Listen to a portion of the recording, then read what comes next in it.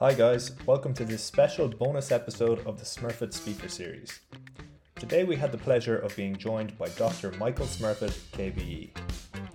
We discussed the COVID situation in Monaco, his business journey from humble beginnings to building one of the largest packaging companies in the world, and his advice for graduates today.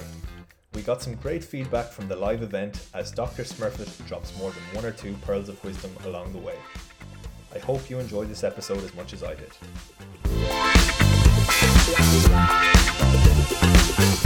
Dr. Smurfit, we might kick off by addressing the elephant in the room, which would be COVID. I'm wondering what the situation is like in Monaco at the moment and how you're dealing with it yourself.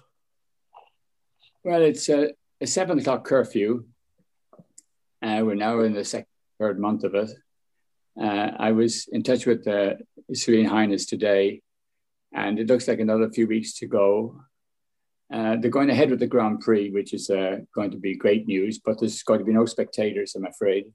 Not that you see very much in a Grand Prix, with this passes just like quicker than the flick of the eye.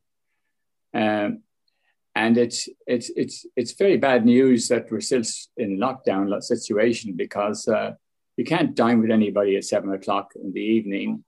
And I haven't been able to see my friends down here for nearly 2 months now. And it's a bit of a bore, I must say, particularly as I'm in the twilight of my life, to spend these days and weeks in this particular situation. It's not something which I'm very happy about. Likewise, we're in lockdown in Ireland too, so can definitely sympathise with your situation. And just on your thoughts on the world lockdown in general and how governments around the world are dealing with it and have handled it so far, what are your thoughts on that? Well, it's an enormous change for everybody. This was never anticipated except by people like Bill Gates, who 4 years ago did mention that he thought something like this would happen, and it has happened. We're unfortunate in one way and we're fortunate in another. What do I mean by that? I mean, this pandemic could be a pandemic that could kill everybody. If you got it, you could be dead from it. Lucky enough, it's not that bad, but it is bad for people, particularly people with problems, people who've got bad health issues like diabetes and older people like myself. We're very vulnerable because our immune system is not that great. I've had vaccinations now done. Monday will be my 3rd week from my last vaccination, which says I should be somewhat immune. How much I don't know, with the various mutations that are taking place. How governments have handled it, I think very haphazardly. I mean, Italy is a mess next to us. France has not done very well. Spain's not done very well. Monaco has done extremely well. I must say they've handled it very well. I think the entire population should be vaccinated. That's the resident population by the end of May, which would be some achievement. We're probably the first little country in the world to do that. Brilliant. Well, great to hear you're in safe hands.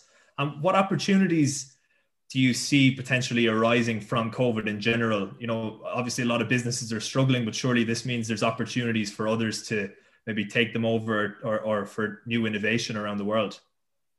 Very few. It does amplify the home entertainment issue very much. But people need entertainment. They need some thing to do.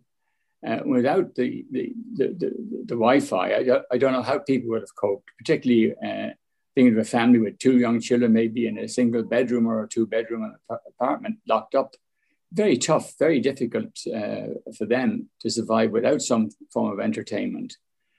So I think to some extent, I've been in that business, and I'm involved with the GAN company, which is run by my nephew, Dermot Smurfit Jr., and that's done very well in the period due to the COVID. But it's not something I take great pleasure in saying, "Oh, business is good because of the COVID." I don't really like to think like that. I'd like to see this behind us and move on and get back to a normal life that we can actually enjoy each other's company again. Definitely. But with regard to the Smurfit business, I know you're not involved in the day-to-day operations anymore. It's currently being run by your son, Tony, but surely with the growth in e-commerce and online shopping, it must have a great effect on demand for boxes and packaging in general. Yes, it's done very well. Growth has been exceptional because of that. But again, it's not the sort of business I would like to say is sustainable, because this pandemic will pass over. We look back in it in a few years now and say, what was that all about? But at the moment when you're going through it, it's not like that. It's like being in a storm in a ship. When you're in the storm, you don't see the end of it. It's only when you look back on it that you say, oh, that was pretty horrific, wasn't it? So I don't think that you can build a sustainable business based upon an artificial jump in demand. That would be a bit stupid to do, in my opinion.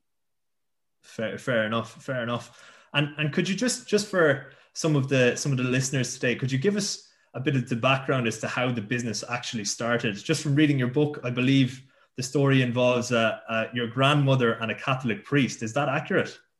Yes, Father Davy of Mantrim, a famous priest at that time. He converted my father from Protestantism to Catholicism. And my dad was a very strict bringer up of children. He was a very tough guy. I said in my book, I didn't love my father till my 30s, but I appreciated what he did for me all my life. And having just lost my brother Alan, who was closest to me in life last September at 77, I've sort of watched my friends pop around me, and it's not been a great period for me, to be honest. Fair enough. And you joined the business as a teenager coming out of secondary school. Had you any other ambitions when you were younger, or was it all about going into the business? I wanted to be a golfer and a cricketer. I went to MCC in Lords, where Colin Cowdery taught me, famous Colin Cowdery. I thought I could be a good cricketer.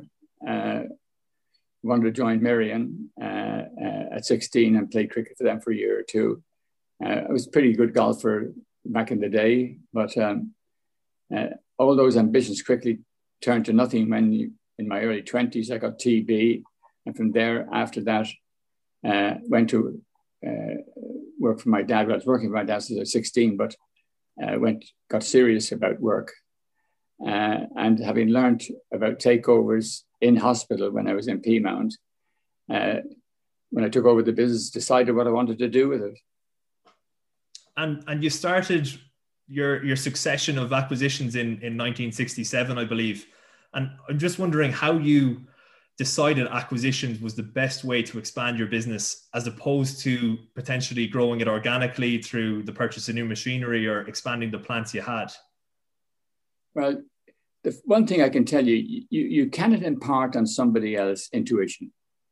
You can impart knowledge, you can impart wisdom and so on, but you can't impart intuition. And I had that sense of business that I don't know where I got it from. I don't know how I kept it. But I haven't been able to pass it to my brothers or sisters or anybody. It's just something I had or have. Somebody once called it, you could see around corners when nobody could see anywhere. I don't think I could see around corners, but the results prove that maybe I did be able to see a little bit further than most other people, or I saw opportunity where others saw problems. But that's what makes the difference between a successful entrepreneur and an unsuccessful entrepreneur. The willingness to take risk, the willingness to do things, to try things. And if you fail, just pick yourself up and try again. And if you fail again, pick yourself up again and keep doing it until you get it right. Definitely. And following your first kind of acquisitions in 1967, you had about 5 or 6 smaller acquisitions over the next 2 years. And then you acquired the Healy Group, which was, at the time, it was 4 times your size. So can you just take us through what the thought process and mindset might have been for that specific deal? Because it seems to me on the outside looking in, like a very aggressive mindset, nearly a David versus Goliath approach to the whole thing. Yeah, well, I gambled the business. I mean, that was effectively a throw of the dice. I was risking the entire Jefferson Smurfit and Sons, as it was then, to acquire Healy's. I didn't realize how good Healy was going to turn out to be. I thought it would be okay, but every time we kicked a rock in there, we found a gold nugget. And if it wasn't a gold nugget, it was a diamond. It was just an incredibly rich company, which was very poorly managed, very poorly developed. And was like being in a candy shop and you couldn't get enough sweets, stuff into yourself. I couldn't get enough hours in the day to go around to all the various different units that we were in insurance, we were in golf clubs, selling Wilson golf clubs, we were in making Bush television sets, we were in banking, we were in finance, we were in printing, we were in carton making for Irish carton printers, in all sorts of businesses, which they didn't come together in the Healy Group, but under the Smurfit Group, it became the Smurfit Group.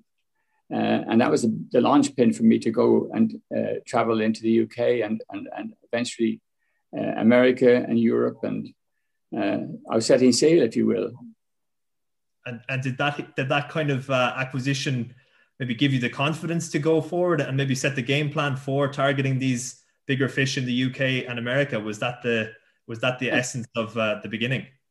I realized I could run any business anywhere once I had Healy's under my belt. It gave me the confidence to move forward.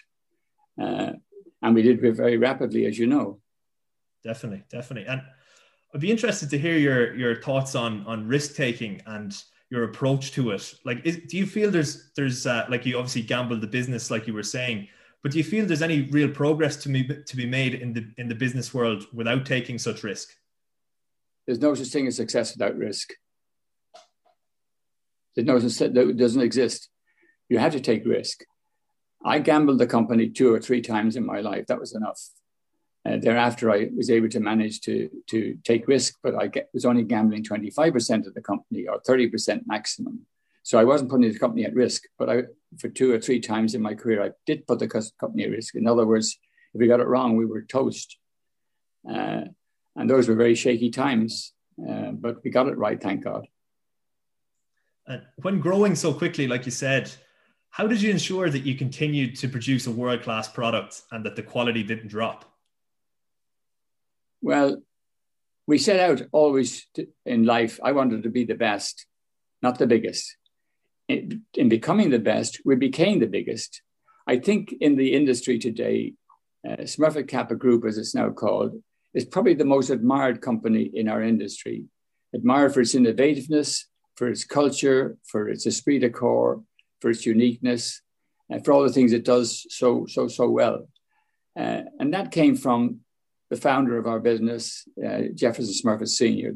The core values that we had of integrity and what have you, always saw the company through the bad times. And there were bad times. We had difficult times. It wasn't always honey and roses. It was sometimes sackcloth and ashes. But we got through those particular difficult times and came through stronger and better at the end of it. But what saw us through was our culture and our integrity. That was the thing that saw the company survive the hard times that we went through. Definitely.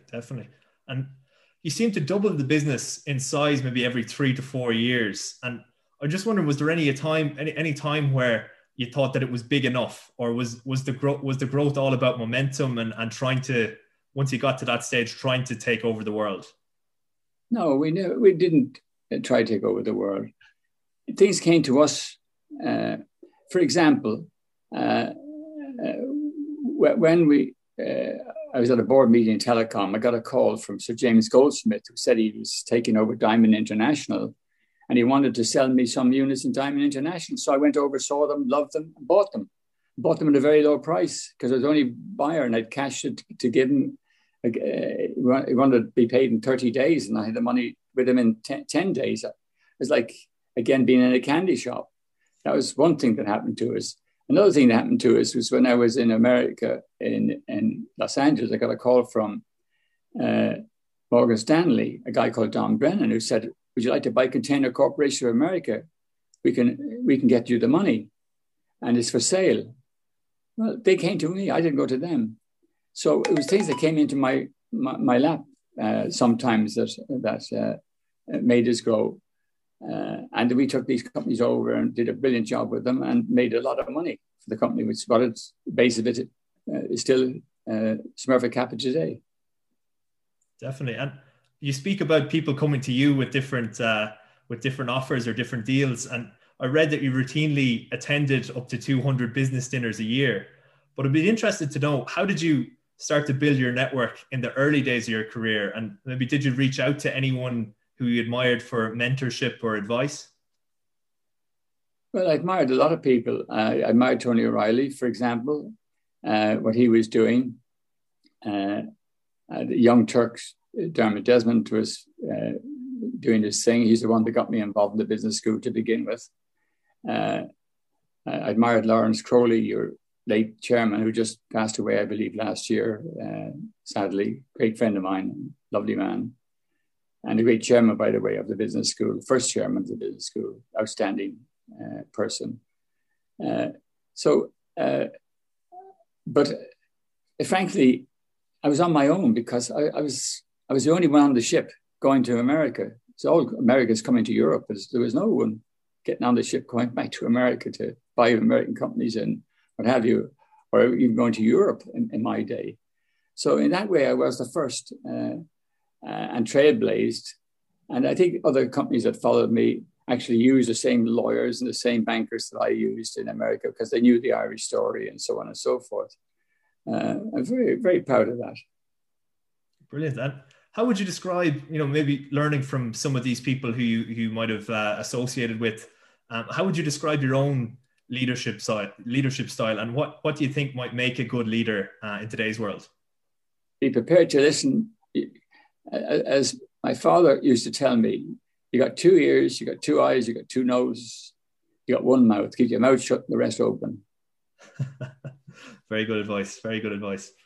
And we might rewind back a bit. Listen more than you talk. Brilliant. We might just take it back a little bit to when you were taking over some of these companies, and you regularly use the phrase to Smurfitize when you're taking over these businesses and transforming them into the Smurfit way of business. Could you elaborate a little bit on what it means to Smurfitize a business? Well, the first thing we would do is try to get them to understand our culture. I was Michael to everybody in the company. I was Michael Smurfit. There was no Mr. This.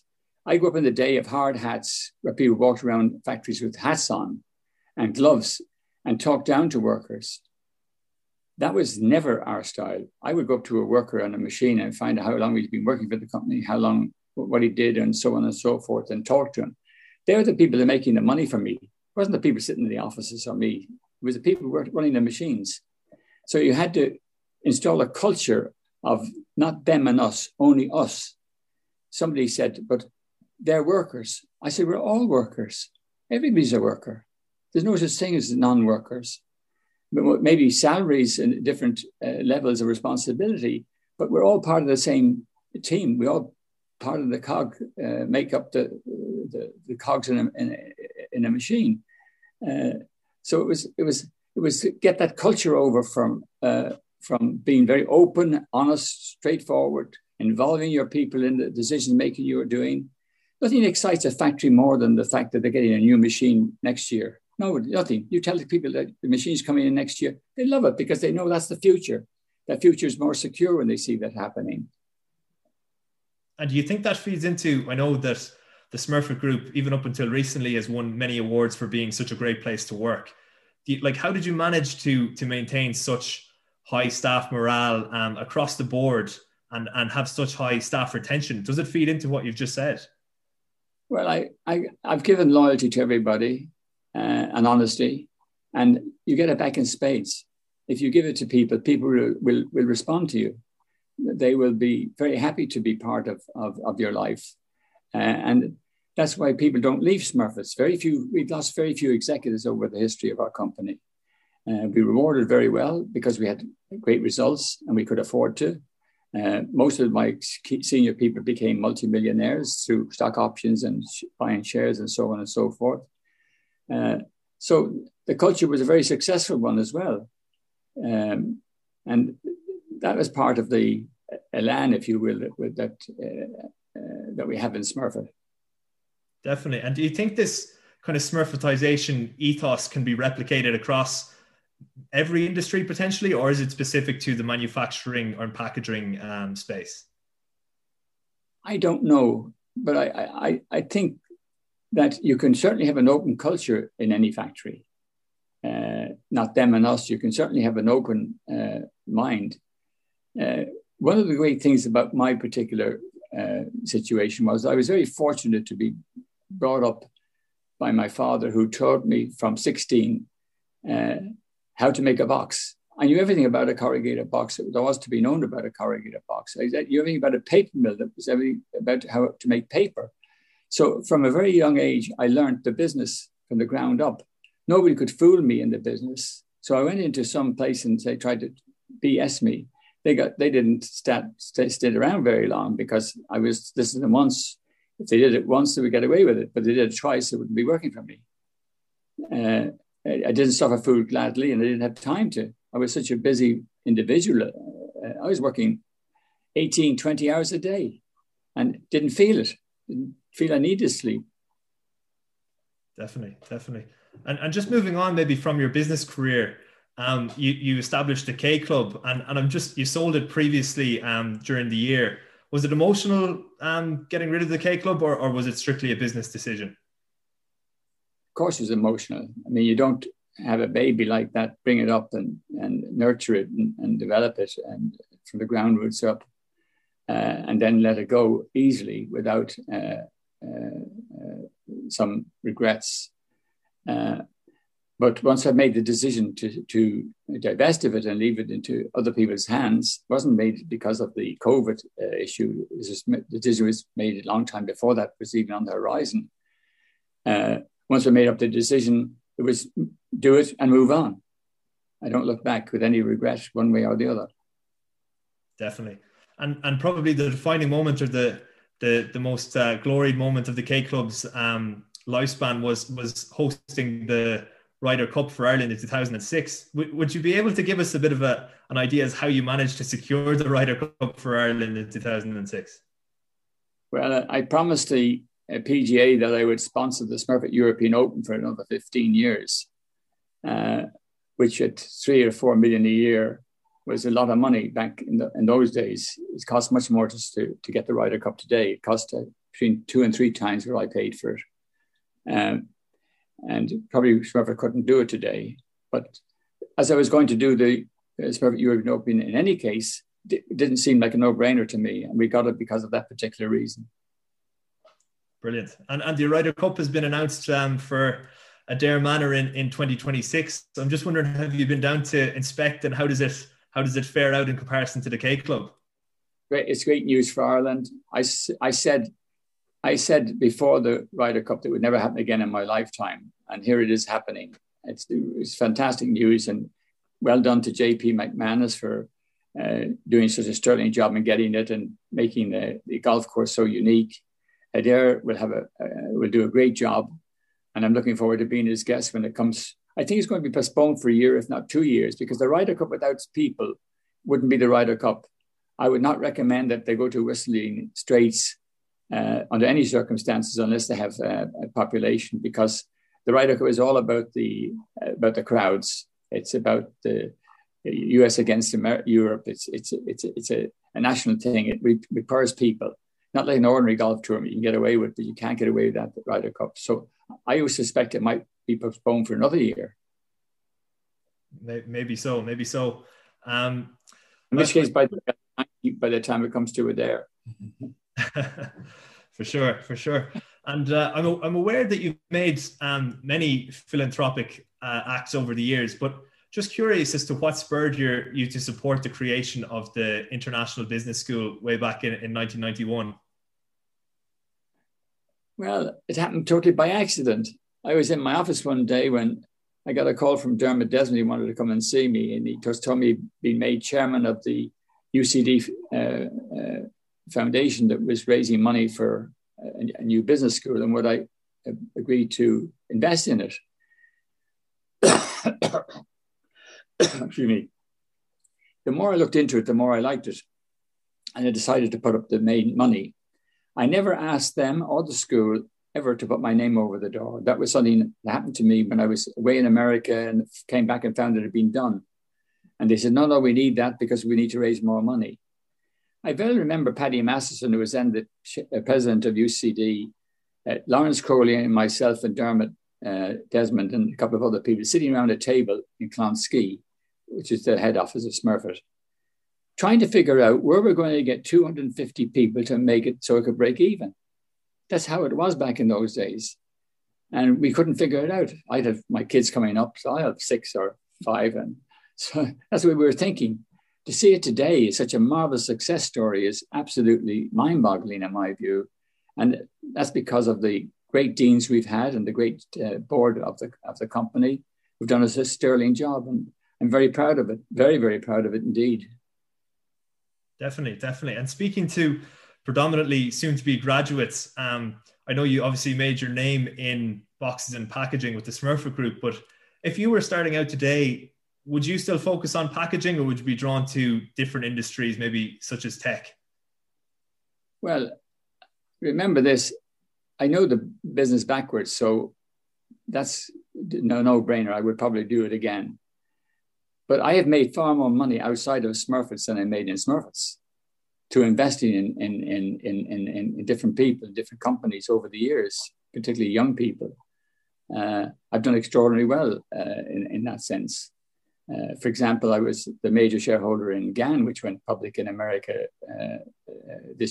last year, and share price just took off. I've made a lot of money in a lot of different things. Definitely. Yeah. Would you follow that up with any advice you might have for young entrepreneurs who are setting out on their journey today? Yeah, be prepared to take a risk. Don't be ashamed of failing. I mean, don't be ashamed to fail. Everybody fails. We all have our down times, and you should shrug it off and put it down to experience. The main thing I can't stand is somebody making the same mistake twice. So I tell my kids, make your own mistakes, but don't make the mistakes I've made. And of course, they don't listen to you, do they? I don't know. I can't comment on that one. But just in terms of hard work, I know obviously as an entrepreneur, hard work is nearly a culture you've got to instill in yourself. But you spoke previously about working these 18-hour, 20-hour days.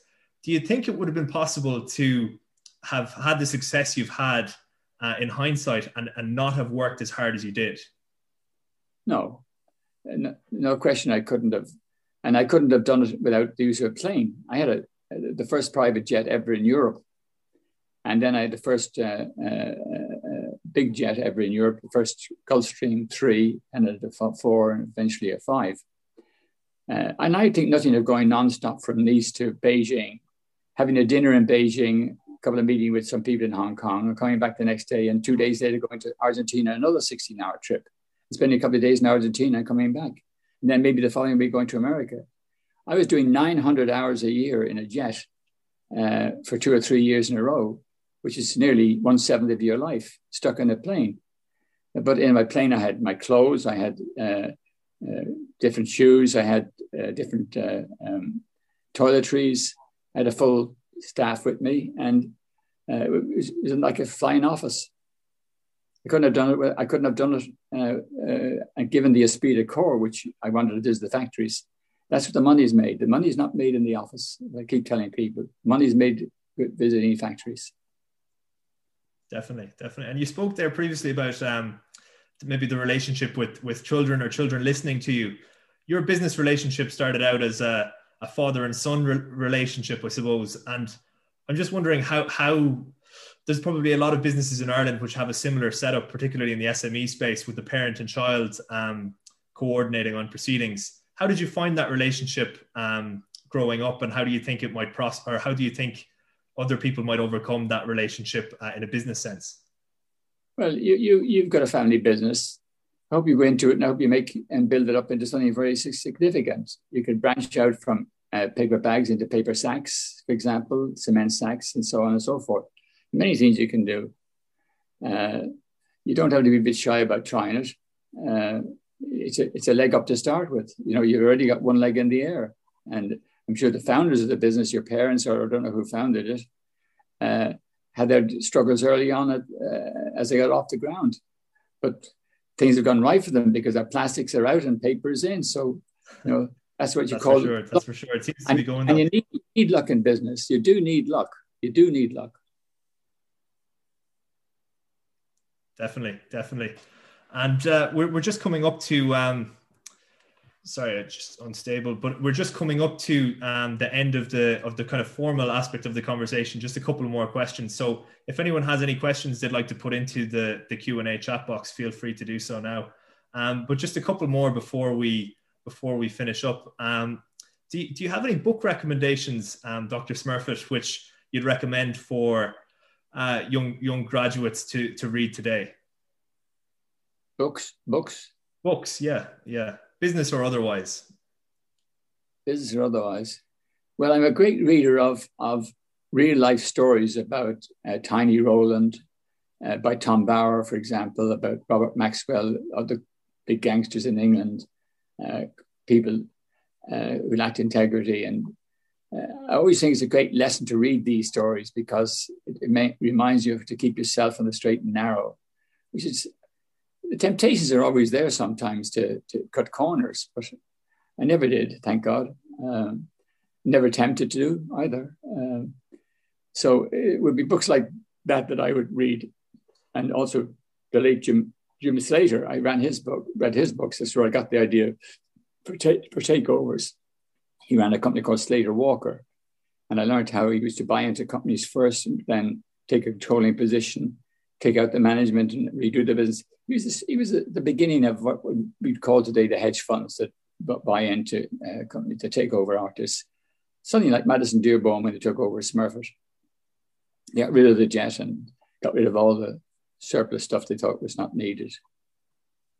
Brilliant. And one final question before we jump into the Q&A. So how would you like to be remembered and what do you think your legacy might be? Well, I'd like to be remembered for being an honest man, but above all, being a good father. I've got 6 wonderful kids. I've got 14 grandchildren. Can't remember all their names. You know, they say when you get older, first 3 things happen to you. First, you don't see so well. The second, you don't hear so well. And the third thing, I can never remember. But that's one of my problems, trying to remember my 14 grandchildren. But that's the thing I'm most proud of course, is having built a good family, great family. And then on top of that, being very lucky to build a great business, a successful business. And above all, to be admired by young people like you, for example. That's very important to me that you respect the name and respect what we've achieved. Because it was a collective effort. It wasn't just me. I had a great team around me. The late Howard Kilroy is gone. And, I always liken life to a chessboard. You've got your main pieces, your mother, your father, your cousins and aunts and uncles. Then you've got your pawns, all your friends. I'm down to 2 pawns. Last man standing probably, who knows? Having lost my brother, I said last year, and Lawrence Crowley, there were 2 of my pawns. So it's not too far away from that actually happening, I suppose, but we'll see. I'm hoping to have a few good years. It's not the years you live, it's the way you live your years that counts. Very wise, I think, very wise. So I might just, there's loads of questions coming in the chat box. So I'm not sure if we'll be able to get to them all, but I'll start with a few and then we'll wrap up in about 10 minutes or so, if that's okay. So one here is, how do you see... I'm in no hurry to go anywhere. I'm on lockdown. Well, if you're enjoying it, we can continue on for another few minutes. A lot of your people gone to a lot of trouble to link in, and I say to them, thank them very much for taking the time to listen to me. I'm very appreciative. Brilliant. So I think they reciprocate that thought as well. They're flooding into the chat box here. So the first one that pops up here is, how do you see the packaging industry meeting higher environmental standards with regard to its raw material and energy needs, and then recycling used packaging materials?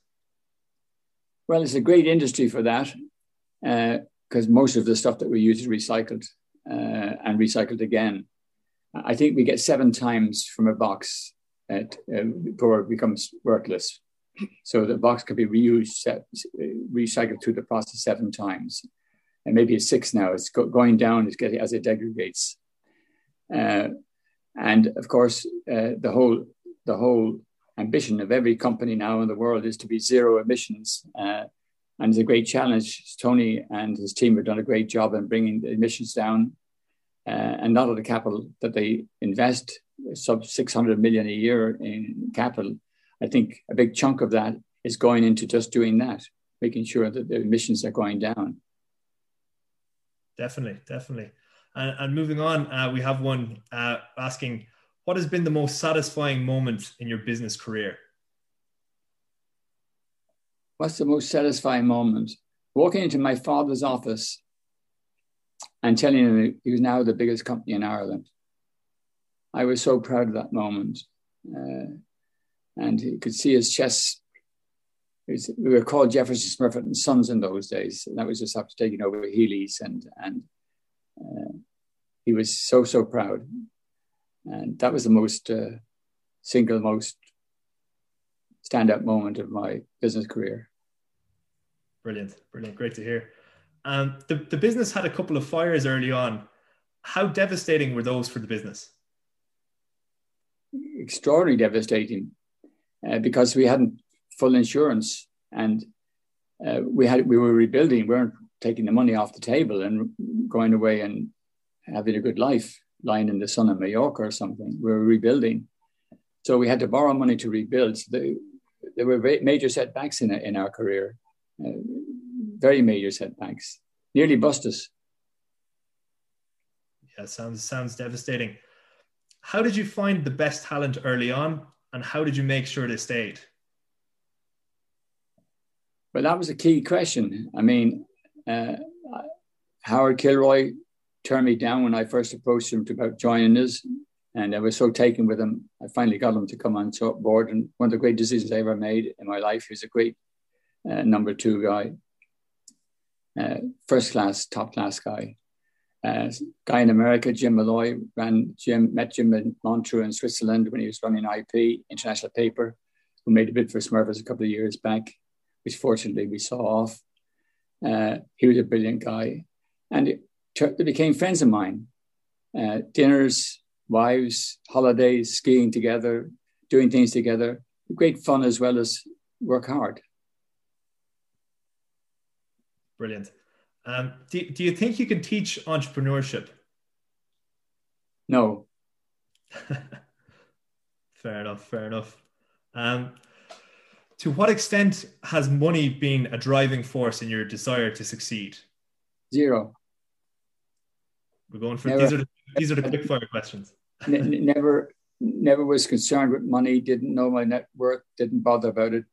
Do it a bit more now because I've got nothing else to do. I'm retired, but I didn't worry about money most of my life up to my mid-60s. I just had enough to live on and accumulated, and didn't follow it. Wasn't a thing with me. Brilliant. And in retrospect, is there any deal that, with hindsight, you wouldn't have done? Oh yes, too many. A few I don't talk about. Fair enough. You don't wash your dirty linen in public. Very good. We might just wrap it up with this one. So you say it's not sustainable to build a business based on pandemic times. How do you recommend people build relationships and start out in their careers in business in pandemic times in this new virtual world? I'm afraid it's a world I'm not used to. I mean, I've got my good lady here to switch this machine on. I couldn't handle it myself. She got difficulty doing it. So I don't know enough about this new world. It's hard enough for me to switch my phone on without trying to text or email or all these newfangled words. My world that I grew up in was entirely different to what you've grown up in. Entirely different. It's black and white, chalk and cheese. The world has changed so dramatically in the last 15, 20 years. It's quite unbelievable. Is it a better world? I don't know if it is. It doesn't seem to me to be sometimes, to be honest. But it's your world and it's my kids' world, and we've got to make the best of it. All I can advise people is, as I said before, don't be afraid of failure, because you will fail. I mean, nobody succeeds all the time. you're going to fail from time to time. Pick yourself up and get on and move on and do something else, or do what you failed at better till you get it right. I think they're very wise words and probably apt to finish up there. But I'd just like to thank Dr. Smurfit for being so generous with his time, and thanks to everybody for attending, and hopefully you enjoyed this evening. But again, my thanks, and as well to Mairead for facilitating and all the technical aspects as well, and to Anthony Brabazon for his introduction. So thank you all, and hopefully you enjoyed, and we'll speak to you all soon. Everybody stay well. Stay well. That's all that counts. Brilliant. Health is what matters. Absolutely. Thank you very much, Dr. Smurfit. Bye all.